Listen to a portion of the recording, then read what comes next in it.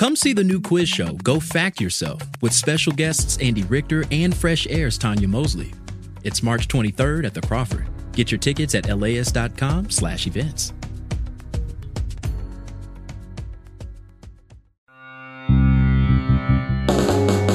From the Moan Broadcast Center, this is Take Two. Me, Martinez. Governor Newsom is proposing spending $12 billion to house California's homeless. Find out how the money will be spent and how much of it in L.A. County. Plus, the pandemic has really changed all of us, but a librarian turned contact tracer kept a daily audio journal of her transformation. Wait till you hear how it all went. It's all ahead on Take Two. Stay with us.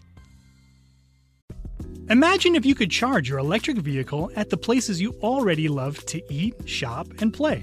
Whether you're at the movies, on your weekly grocery trip, or running errands at your local mall, Volta EV charging stations are built around your day-to-day and located in your community and nationwide. All you have to do is check in, plug in, and go about your day. It's EV charging made convenient. Download the Volta app to find your new favorite place to charge.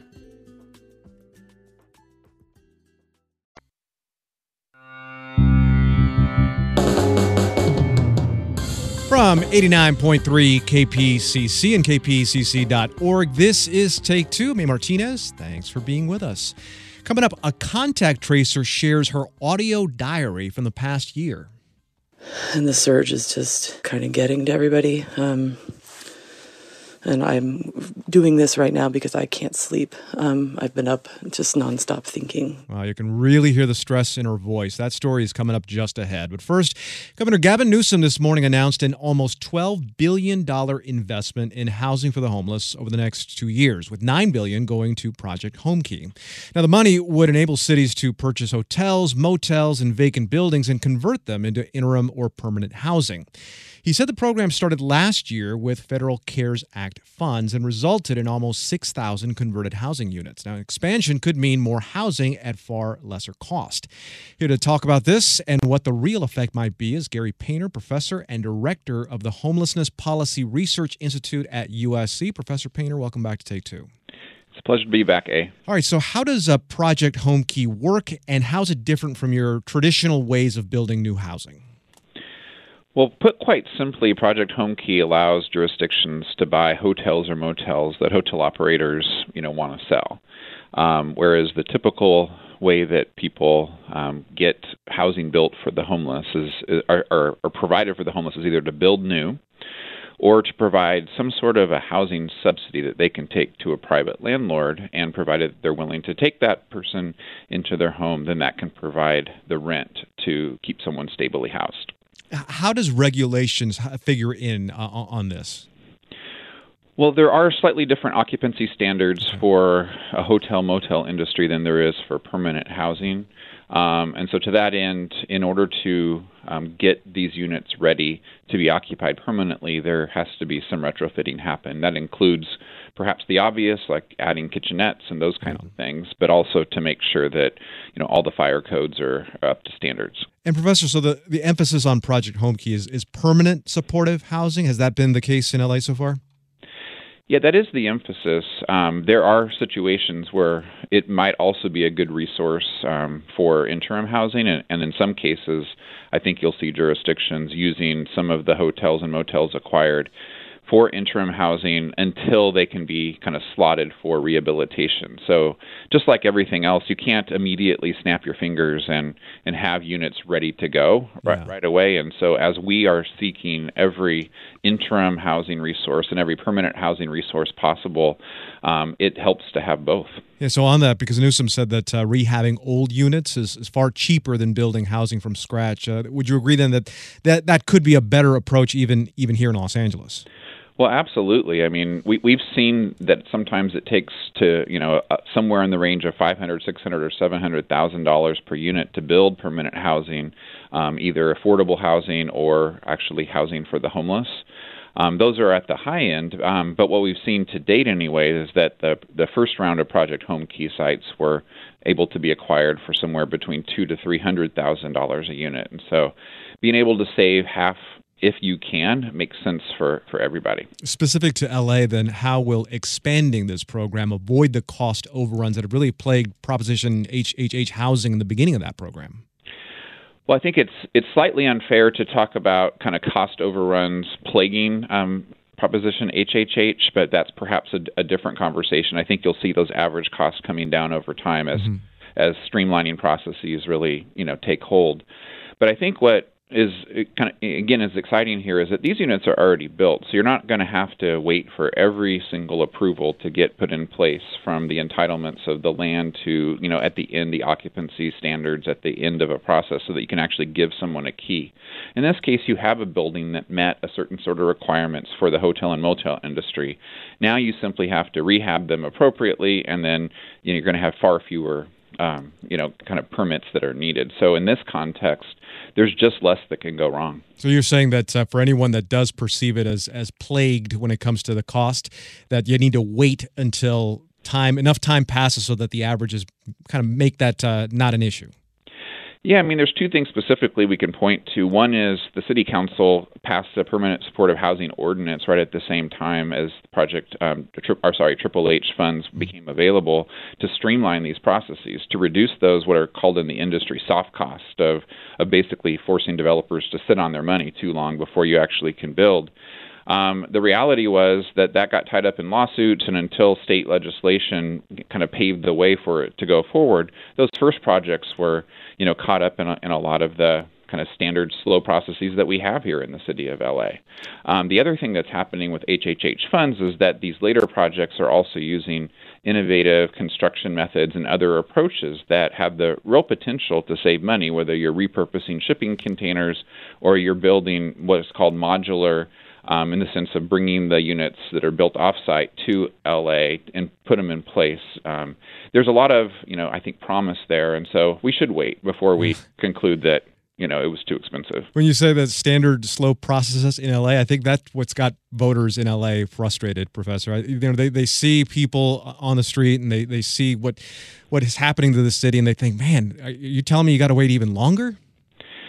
The kind of the irony of this all is that voters in LA over the last 40 years put in place processes to slow down building so that we could enjoy California as it was in the 80s, which had that size of a population. At the same time, we wanted economic growth to fuel prosperity. And unfortunately, at some point, those two don't go together. And the consequence of that is that in the last 15 years, the percentage of income that renters are paying as rent has gone up astronomically. Now in the state, over 1 billion people pay half their income as rent. I'm sorry, not 1 billion, but I'll have to get the right. Yeah. It's 800 million. It's a huge number of people, and so that's what's kind of causing the continued push into people into homelessness. And so what voters have to recognize is not just providing some resources now for people who are unhoused, but it's actually to change the system that made so many people precariously housed. Yeah, there's a longer story as to how we got here. We're talking to Gary Painter, USC professor and the director of the Homelessness Policy Research Institute at USC. Governor Newsom said that this $8.75 billion in funding would result in 46,000 new housing units. So what are the challenges of getting there, particularly with finding people that are willing to sell their hotels? Yeah, so I guess you pointed to one thing that we just don't know, which is, are there going to be enough people willing to sell their hotels and motels? In the first round, there were certainly enough people, people who had been really hit hard by the pandemic, who probably had creditors breathing down their neck, and they realized that their best way forward is just to sell their motel. As we see the economy recover, there may be some that now look at it and go, you know what? Maybe I want to stay in the motel industry. I see a path forward there. And so we just simply don't know if there's going to be enough available sellers. We had a similar problem in some of our emergency programs. Many of your listeners might know of Project Roomkey, which provided the opportunity for homeless people to actually, in some sense, rent rooms, paid for by the public sector in hotels and motels. And a lot of hotel and motel operators actually didn't participate in that program because they just were so unsure of its duration and other things. So I think that's something that we certainly need to just be wary of. There may not be enough. And if there isn't, we should have a backup plan in place.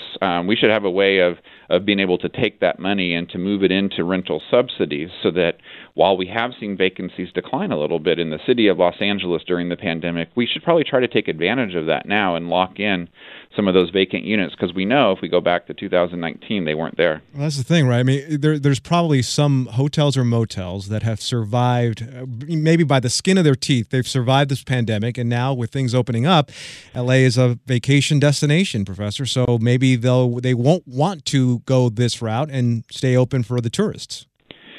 No, that's absolutely true. I think there's a class of hotels and motels that were owned by kind of mom and pop operations. Many of those were older hotels and motels that actually are going to need a little bit more rehab. And many of them were actually providing housing to people who were very precariously housed on kind of, weekly contracts, 28-day contracts, et cetera. In some ways, if those can be flipped into permanent housing solutions, that's a win-win for everybody. I think the space that, your question really brings to bear is if you had, a Motel 6, you had a Days Inn, you had some of those kind of class of hotels, the efficiency hotels that, major corporations own, they may not have been assets that were performing during the pandemic, but if they see a path forward, they may hold on to them, recognizing how hard it is to acquire land for the future. Yeah. They may actually, not sell.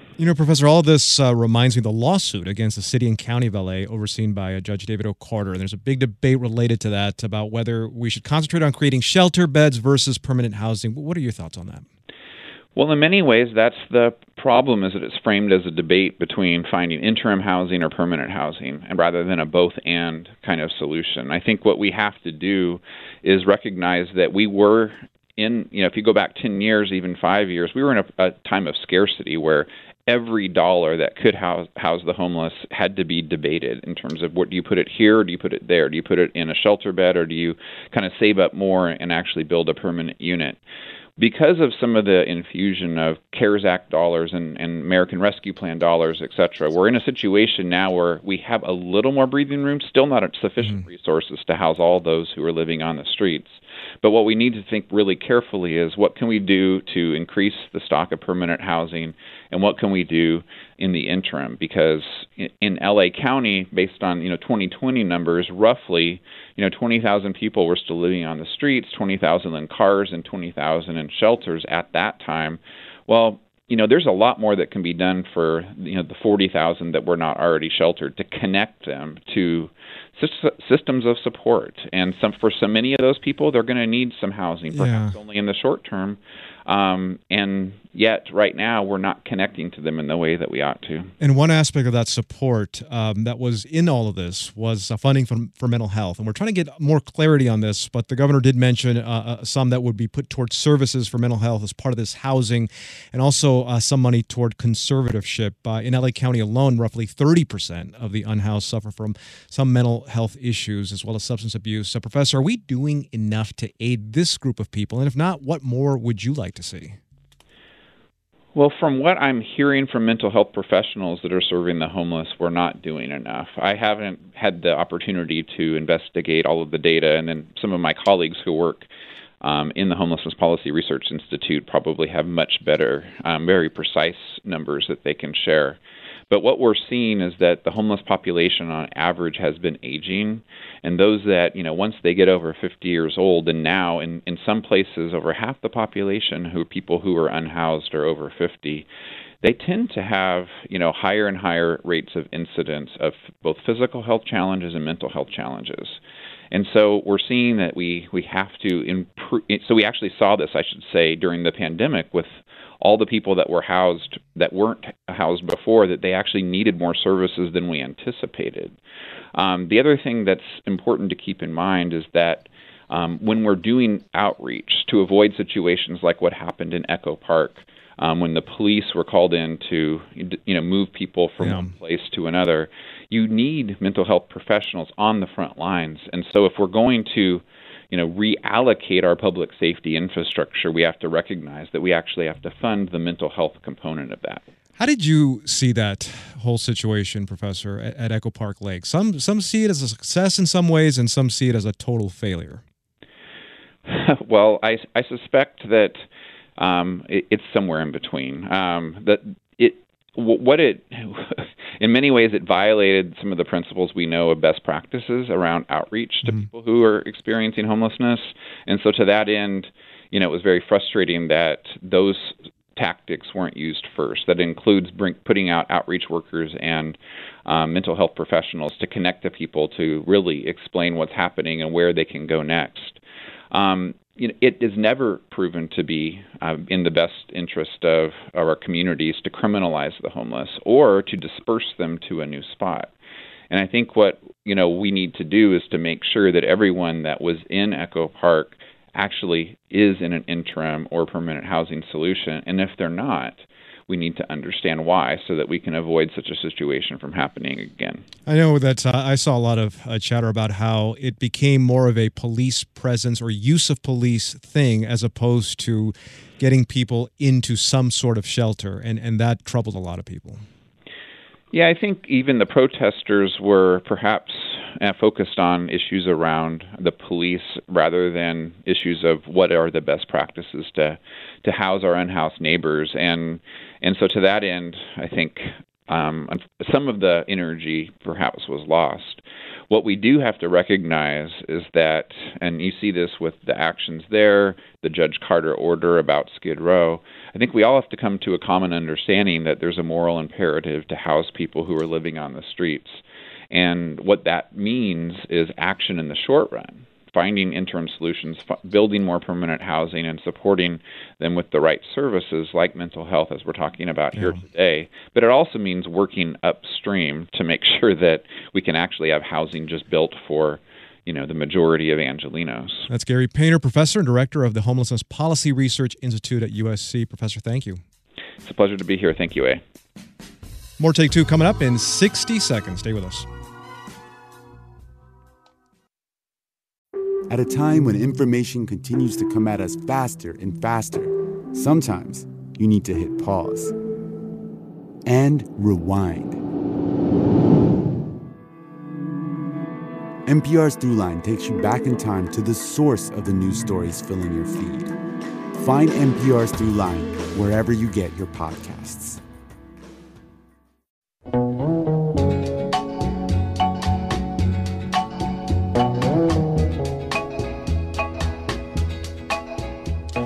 Back now with more Take Two on 89.3 KPCC and kpcc.org. I'm A. Martinez.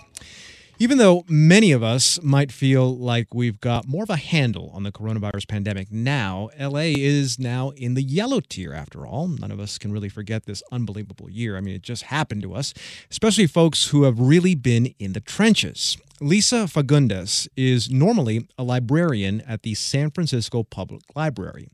But starting last April, she and thousands of other city and state workers were redeployed to become contact tracers, calling people who may have been exposed to the virus.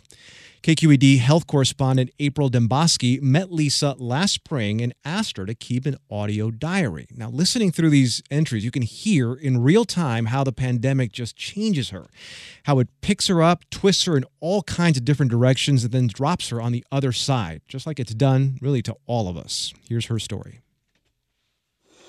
Hello, this is Lisa Fagundes. It's May 27th.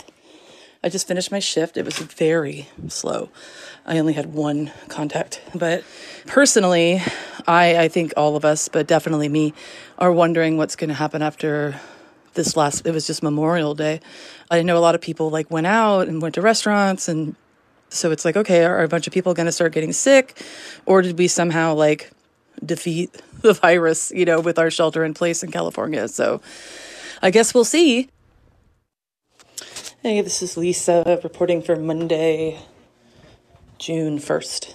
I had a pretty good shift tonight. Everybody was pretty compliant. Nobody was in a bad mood. I did have a rough weekend. I had an uncle call out contact tracing on his social media and say that it was the government being invasive and you shouldn't answer contact tracers' questions and it's evil. I keep laughing when this happens at people who think that we're some sort of nefarious government conspiracy when I'm we can't even get our database to not malfunction sometimes. So we're not nefarious. We're just throwing this together on the fly.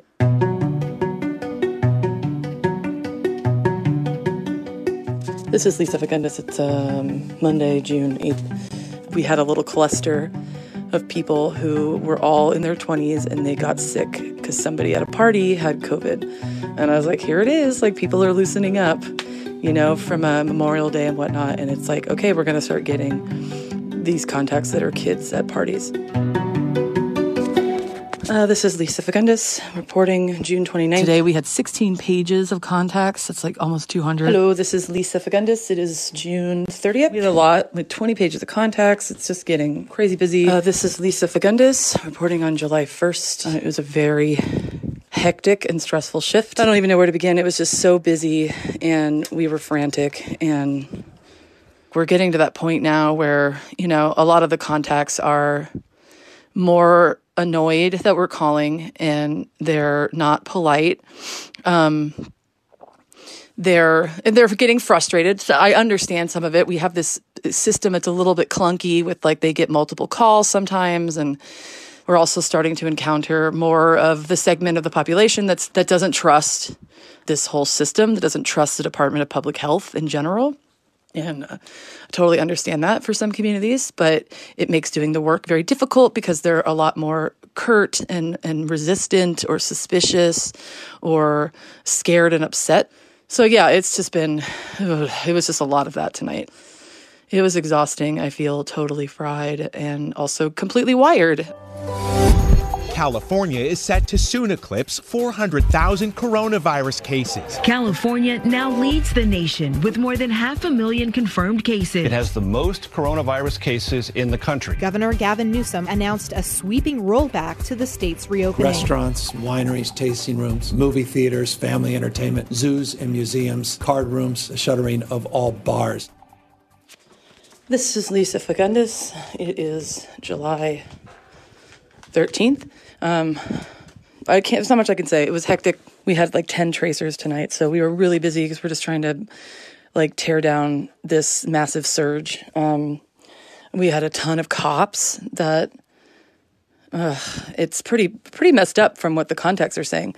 There was a cop that went to work, and so he tested positive for COVID, and then we had to call like all 60 coworkers of his. And we had a lot of parties. We had people come in from Sacramento to come to a party in San Francisco, and someone there was sick. So now we have to call all those people. And a group of people, all parents, decided to like hire a couple babysitters and like have their kids like taken to like an impromptu like summer camp. And then one of the babysitters got COVID. So now all these kids, all these toddlers are contacts that we have to call their parents. But we're just seeing so much more of that, whereas before it was like literally all like pretty much the working poor. And now it's like a lot of younger people, a lot of English speakers now, a lot of people going to parties. And our contact tracing rates have slowed down because we have so many more contacts to put in that it's taking us longer to reach them all. And so then people are running around exposing other people more. So yeah, it's nerve-wracking. I definitely had a tracer on last Friday who like needed to like debrief and like process with me after the shift, and she was just like crying, you know, and she was like, it's just so hard. These conversations are so hard. And she's Latina, and she talks to a lot of Latinx families. And she was just really sad, you know, and I pointed out to her, it's like, well, this is basically secondary trauma. Like, you know, you're telling somebody really bad news and you're hearing how hard it's going to be for them not to go to work. And it's just so unnecessary and so frustrating and so depressing. And it's really hard to tell people terrible things.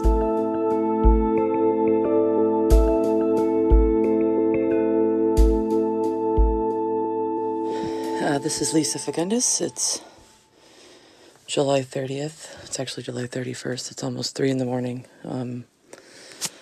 I haven't done one of these in a while because it's gotten really crazy. It's been really hectic. And the surge is I think it's just kind of getting to everybody. And I'm doing this right now because I can't sleep. I've been up just nonstop thinking. And I worked until about 11:30 p.m. tonight. My first meeting was at 9 a.m. All of our departments are super backed up. So the food referral department got backed up, so now the contact tracers have to do that work. And then the test scheduling department got backed up, so the contact tracers are doing that work. And the tracers are starting to get like super frustrated and frantic and depressed, and it's just crazy. And then in the middle of a shift last week, my dog died. It was so sad, and I haven't even had a second to grieve, really, because I'm so busy. And I just remember thinking, like, I was relieved because she is old and I'm so busy that I couldn't take care of her. I couldn't, because I was like, I can't take her out. I can't leave the computer. I can't leave my computer. I can't go anywhere for like 5 to 7 hours. I'm stuck. This is really hard, and everybody's just working so hard. And I'm super proud to be a part of it. And these are just such awesome people, and it's also so hard. So it's just been a really shitty week. It's just been a shitty week, and I'm just so scared that we're gonna end up like New York City or something, and I don't know. I just don't know how that's gonna be. I don't wanna know.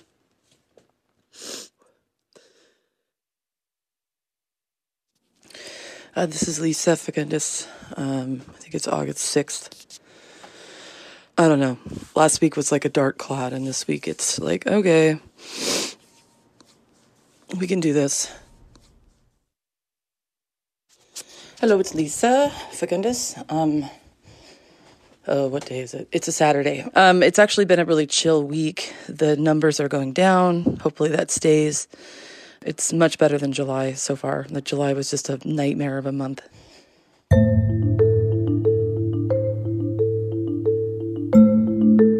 Hello, it's Lisa Fagundis. It is, I don't know, I think it's November 10th. We've been getting busier. It's November 18th. Everything is surging. It's November 25th. So yeah, we're definitely in surge. Everything is insane. My brain feels like it's melting. Today is the first day that I didn't cry on shift in 2 weeks. Every other day I have.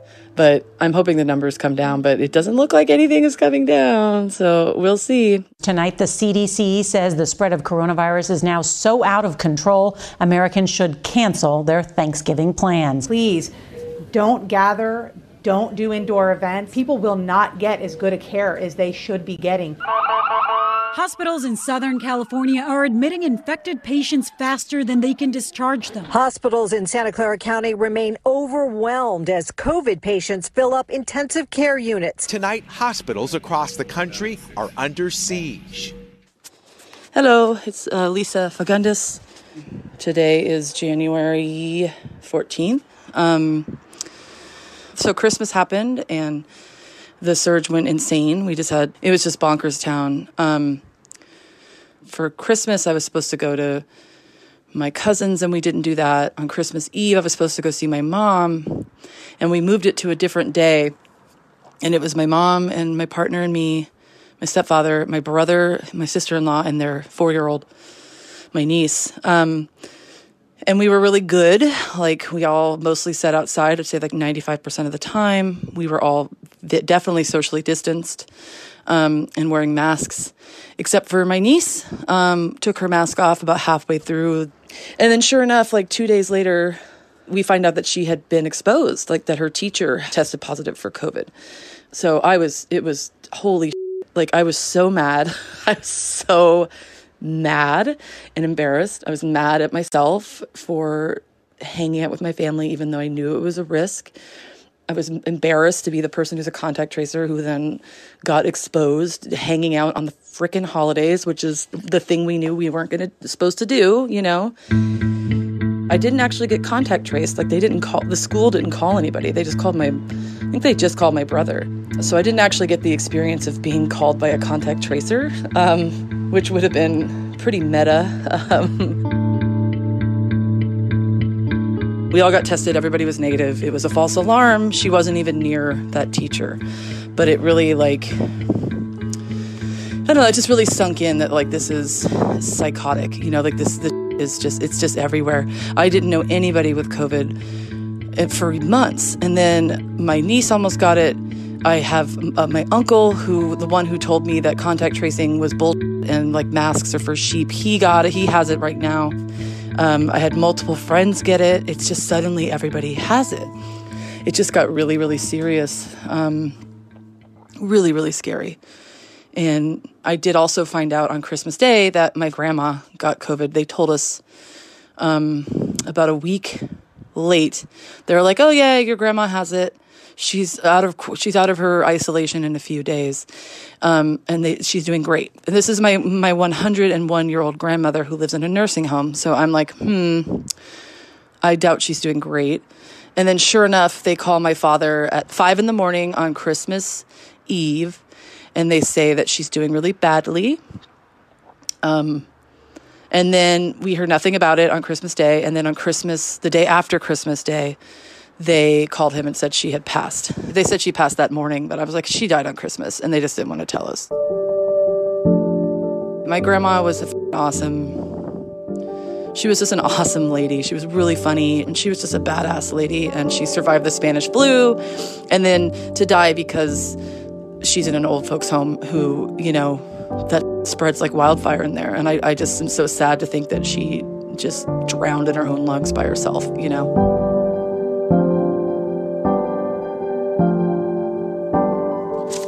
Hello, this is Lisa Fagundes. It is 2/15/2021. There's some rumors going around that the librarians might be deactivated finally and able to go back to work. If we don't have tons of cases, then they don't really need us. So this crazy time might be coming to an end for me soon. We're all kind of sad, and we've all been kind of feeling a little like pre-nostalgic about the end. The end is near, kind of a thing.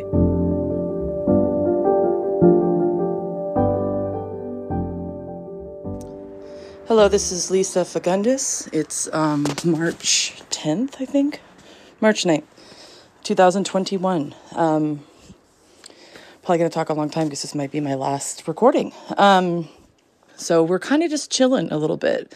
And they have pivoted into calling people about vaccinations. I just got trained on that today, in fact. And then also, as schools open up, we still have a ton of school contacts where like somebody at a school has COVID, and then they have to pretty much shut down that whole pod of the school. So for the future, I have a lot of mixed feelings. Like, part of me wants to go back to the library and just be done with all this because it is just constant change, and I'm tired. Like, I'm tired of making difficult phone calls. I'm tired of helping people process making difficult phone calls. Like, I'm tired of it, like I'm physically and mentally tired of it. And another part of me, I'm going to miss the camaraderie of going through something like this. I'm going to miss the public health knowledge. Like, I see some of the library, reference questions, and it's all like ebooks and all this stuff. And I'm like, oh, am I ready to go back and answer ebook questions instead of like vaccine questions? Like, we're all like strangely sad and like mourning the end of this, already. But also, like, of course, it's better that the pandemic might be going away, so it's complicated. It's just been such a magical, like, depressing and difficult and hard, but also empowering and strong and fascinating and touching time. And I feel very lucky for that.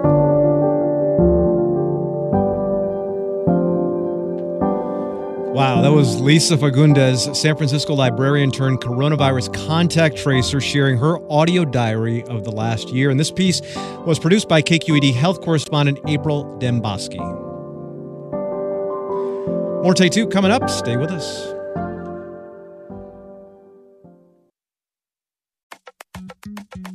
Why do Andy Richter and Fresh Air's Tanya Mosley love what they love? And who will prevail in a live quiz show?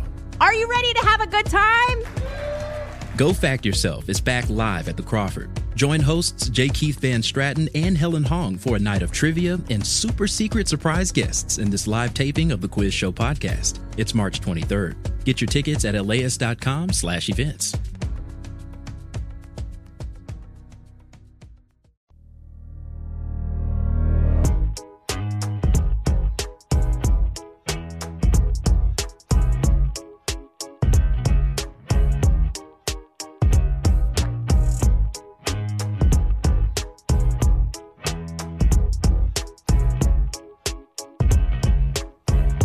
Back now with more Take Two on 89.3 KPCC and kpcc.org. I'm E. Martinez. A group of female recruits completed Marine boot camp in San Diego this spring. It's the first time the Corps has trained women outside of Parris Island, South Carolina. Congress has mandated that the Marines fully integrate women into its boot camp. Still, it likely will be several more years before that happens. Steve Walsh reports for the American Homefront Project. Though isolated, the first group of female recruits to train in San Diego understood people were watching. Some were cheering them on, while others were more negative, like Fox News host Tucker Carlson, who called efforts to accommodate female troops a mockery of the U.S. military. Senior drill instructor Amber Starosik. They're not oblivious to what happens on social media. They know what's being said. I think it became more of a challenge to them to push them to be harder than it did set them back. The cameras often followed the women as they ran, swam, climbed obstacles, and crawled through the California dirt. The low point came midway through the 13 weeks, says drill instructor Stephanie Fall. When it came to initial drill, they were very, very nervous, and they messed up a lot, and we actually tied for last. Drill, synchronized marching. The women came in behind the 5 male platoons. The males are loud as they move their weapons in unison from shoulder to shoulder. Fall says women are meticulous, better attention to detail, but they weren't confident. Then came round 2, final drill, says recruit Marianne Parra. I think we all woke up and said, why do we put ourselves down? Everyone else is breaking us down. We're supposed to be the ones building ourselves back up.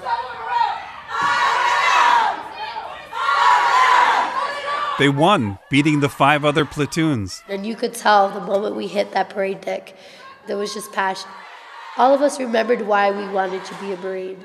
There were a lot of tears when they announced that Platoon 3241 won drill. We were so happy. There were more tears to come.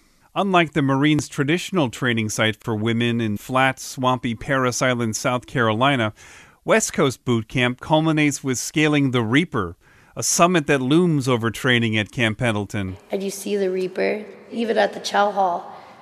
And us girls, even I've overheard male recruits, you see it and you just kind of tremble. But they reached the top, where they held the traditional ceremony. Each new Marine received an Eagle Globe and Anchor pin, the symbol of the Marine Corps. Parra, muddy and sleep-deprived, held it in her palm. It meant so much more than I thought it was going to mean.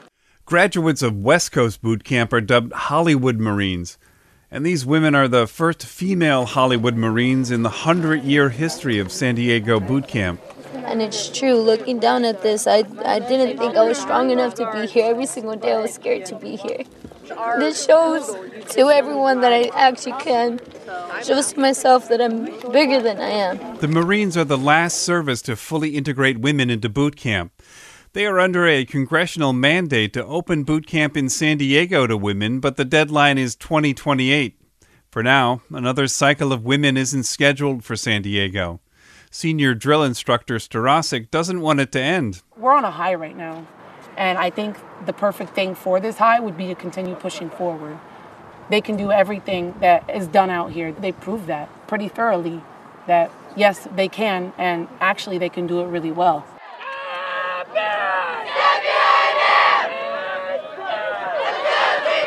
Though unless something changes, these 53 women are the first, and at least for a while, the last female Hollywood Marines.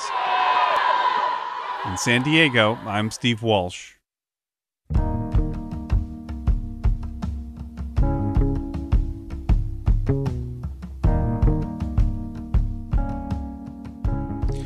California's cap and trade program, well, it might not be capping emissions as it has been intended to do. We'll find out that story coming up when Take Two continues in about 60 seconds. Stay with us.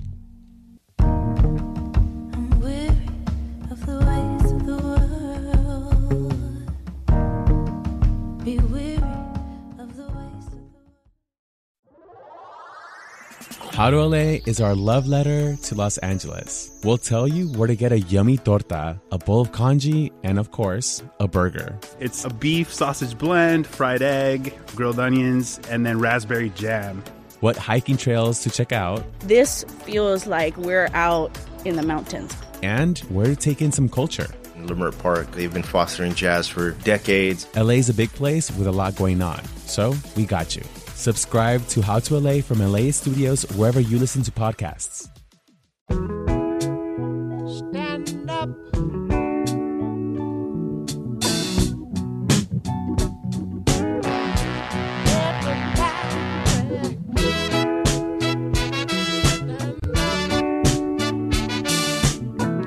Back now with more Take Two on 89.3 KPCC and most places you get your podcasts. I'm Martinez. California leads the nation in environmental and climate policies, and a big piece of that is the Cap and Trade program, which is designed to limit overall carbon emissions. Now, in short, the state trades corporations carbon credits or allowances to release a certain amount of CO2. But what if the go-to strategy isn't working as well as it's intended? Well, with us to answer that is James Temple, Senior Editor for Climate and Energy at MIT Technology Review. He teamed up with ProPublica reporter Lisa Song to take a deeper look at the one slice of the state's cap and trade laws. Now, first, James, explain how California's forest offset program fits into cap and trade. If a forest owner has more carbon than average for a particular forest type in a particular region, they can earn credits if they commit to not log at heavy levels, or if they commit to log less than they had in the past, or if over time they manage the land in such a way that it will grow more trees and take up more carbon over time. Okay, and the companies say there's a company that knows they're going to be polluting a little bit more than maybe they want to.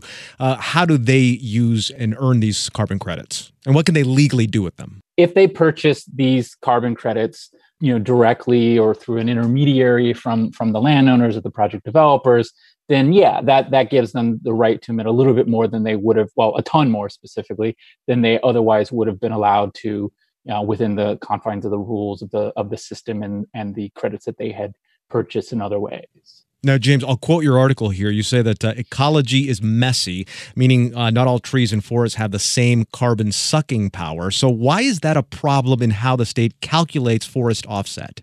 A lot of the reporting ended up being based on a study that was done by a San Francisco nonprofit known as Carbon Plan, which evaluates the scientific integrity of carbon removal efforts like these sorts of programs. But at a basic level, the way that the program works is that it determines average carbon levels for certain forest types in broad regions across the U.S. And landowners with more than that can earn credits for the difference if they commit to keep forests at those levels, at least on average over the next 100 years.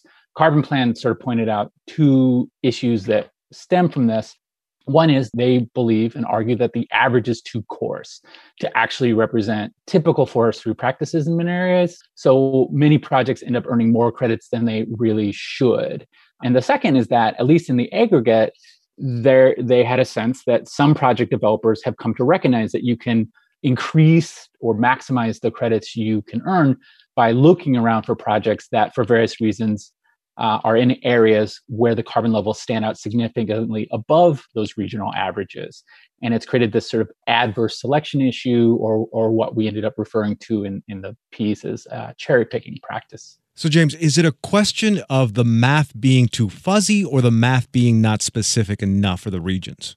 I mean, that gets into, is there a better way to do this? Can you do this in a reliable way? Was this approach in general the right approach? But the averages just need to be more representative, done in narrower ways.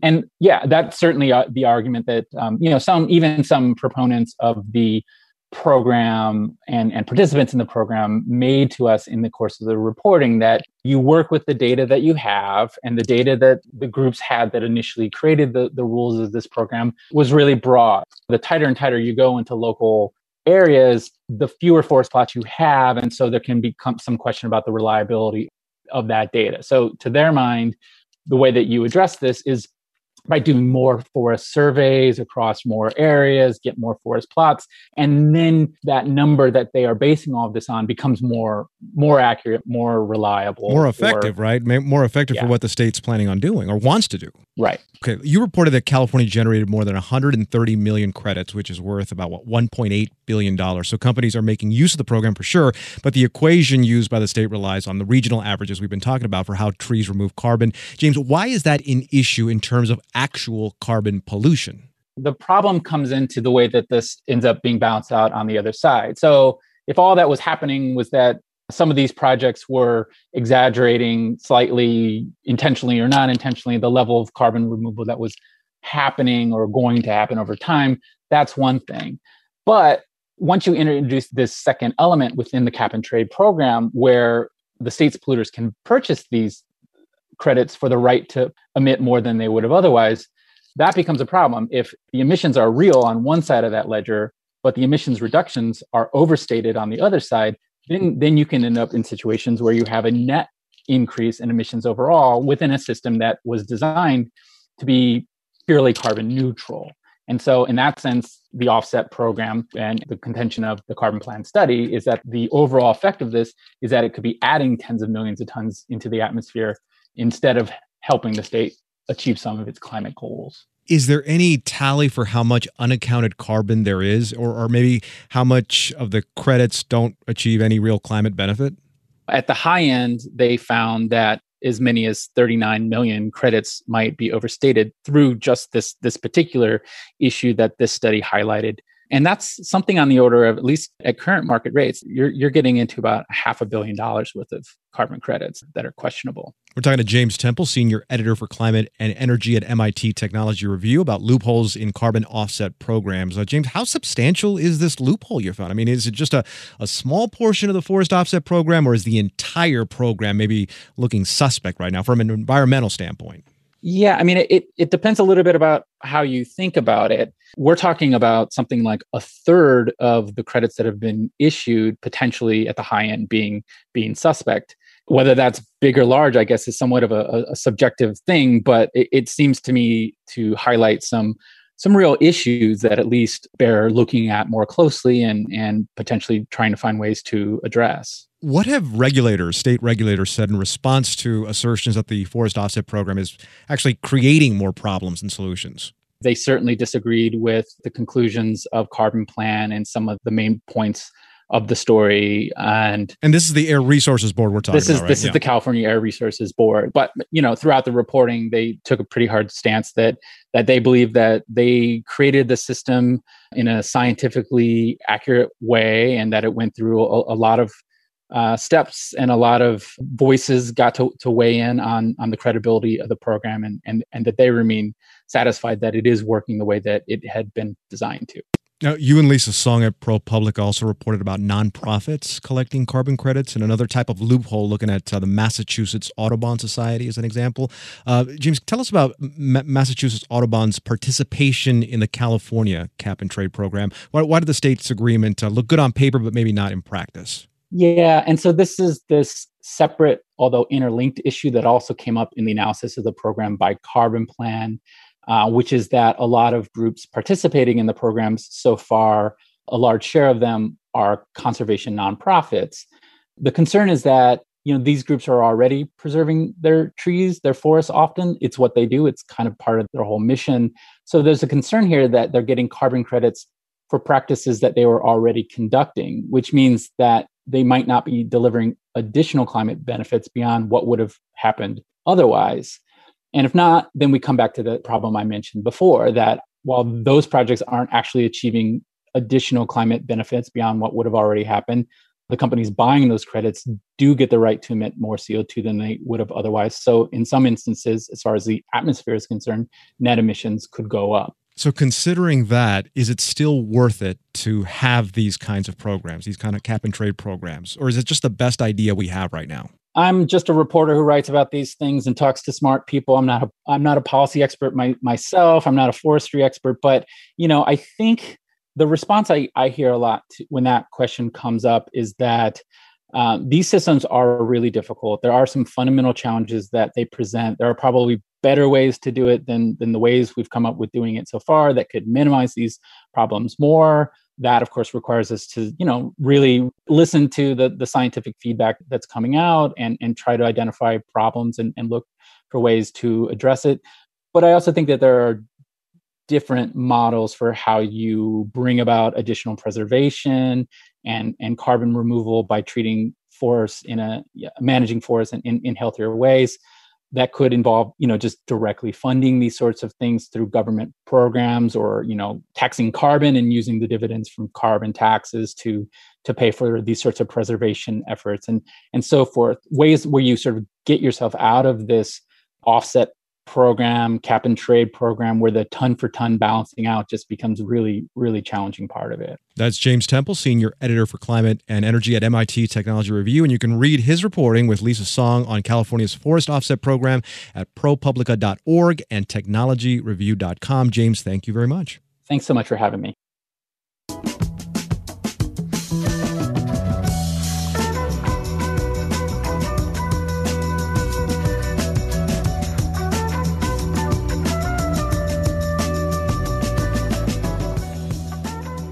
All right, finally, we want to hear from you. Earlier in the show, we talked about the $12 billion that Governor Newsom says he'll put toward housing solutions for unhoused people in the state.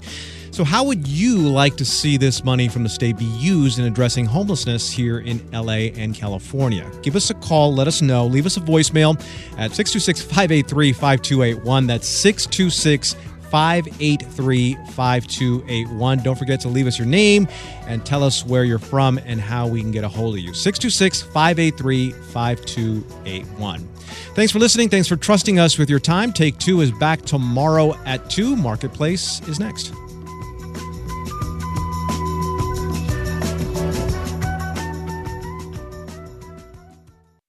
Hey, it's Brian, the host of the How to LA podcast. How about we go to the movies? Join us for a 10-part series, Revival House, and discover the magic of LA's indie theaters. Who knows? You might meet someone. I know it sounds antithetical because you're just sitting passively, but in fact, you're connecting with everyone else around you. Subscribe to How to LA from LA Studios wherever you listen to podcasts.